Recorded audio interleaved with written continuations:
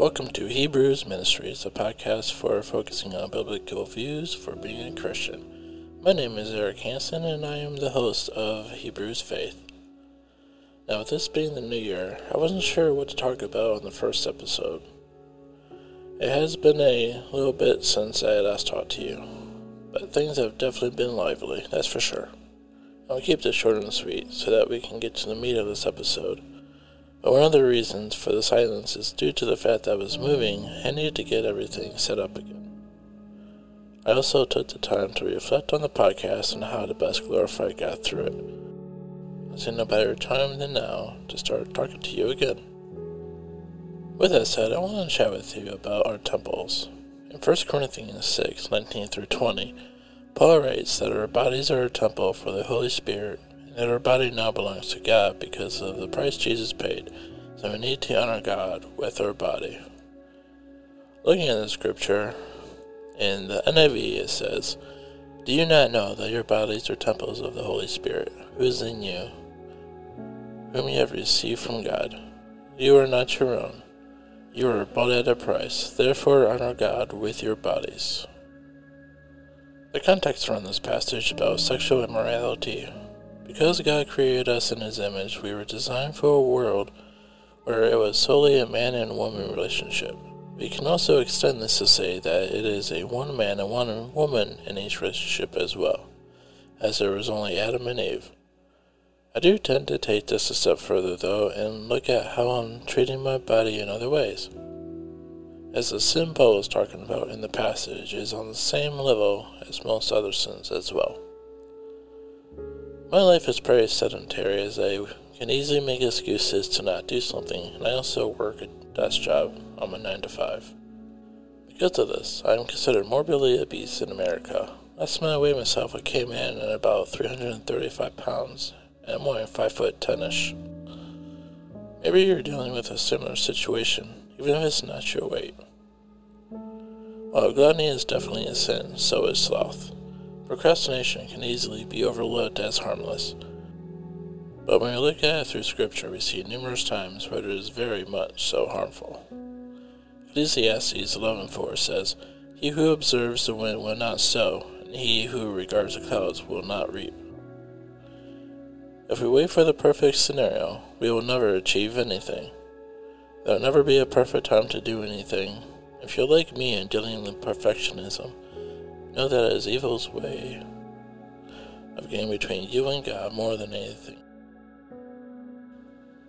For a little bit of transparency, and this is also why it takes me a long time to release an episode of the podcast. It is a bit of procrastination, but it's also perfectionism. And I want to do it perfectly the first time through, and it just kind of becomes a self-fulfilling prophecy of destruction. So something that I keep trying to work through in every episode, and it's why some episodes also sound better than others. Because I'm trying to also accept that there are going to be flaws.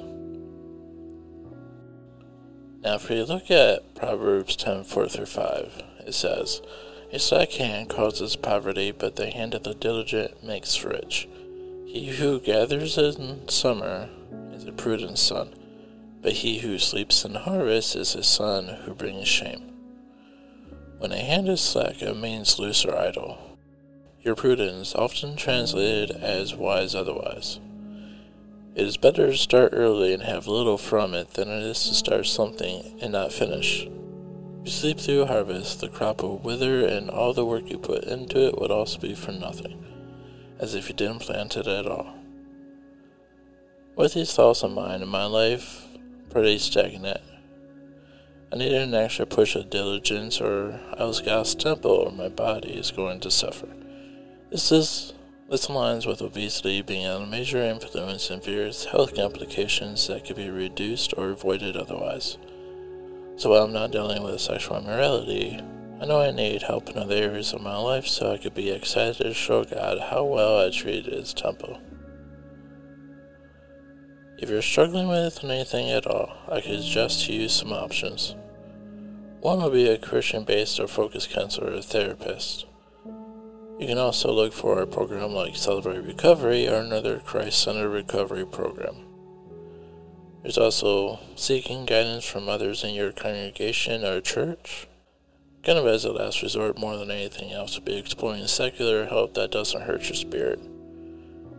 And it's really the last one I want to talk more about because it's also the most dangerous, I feel.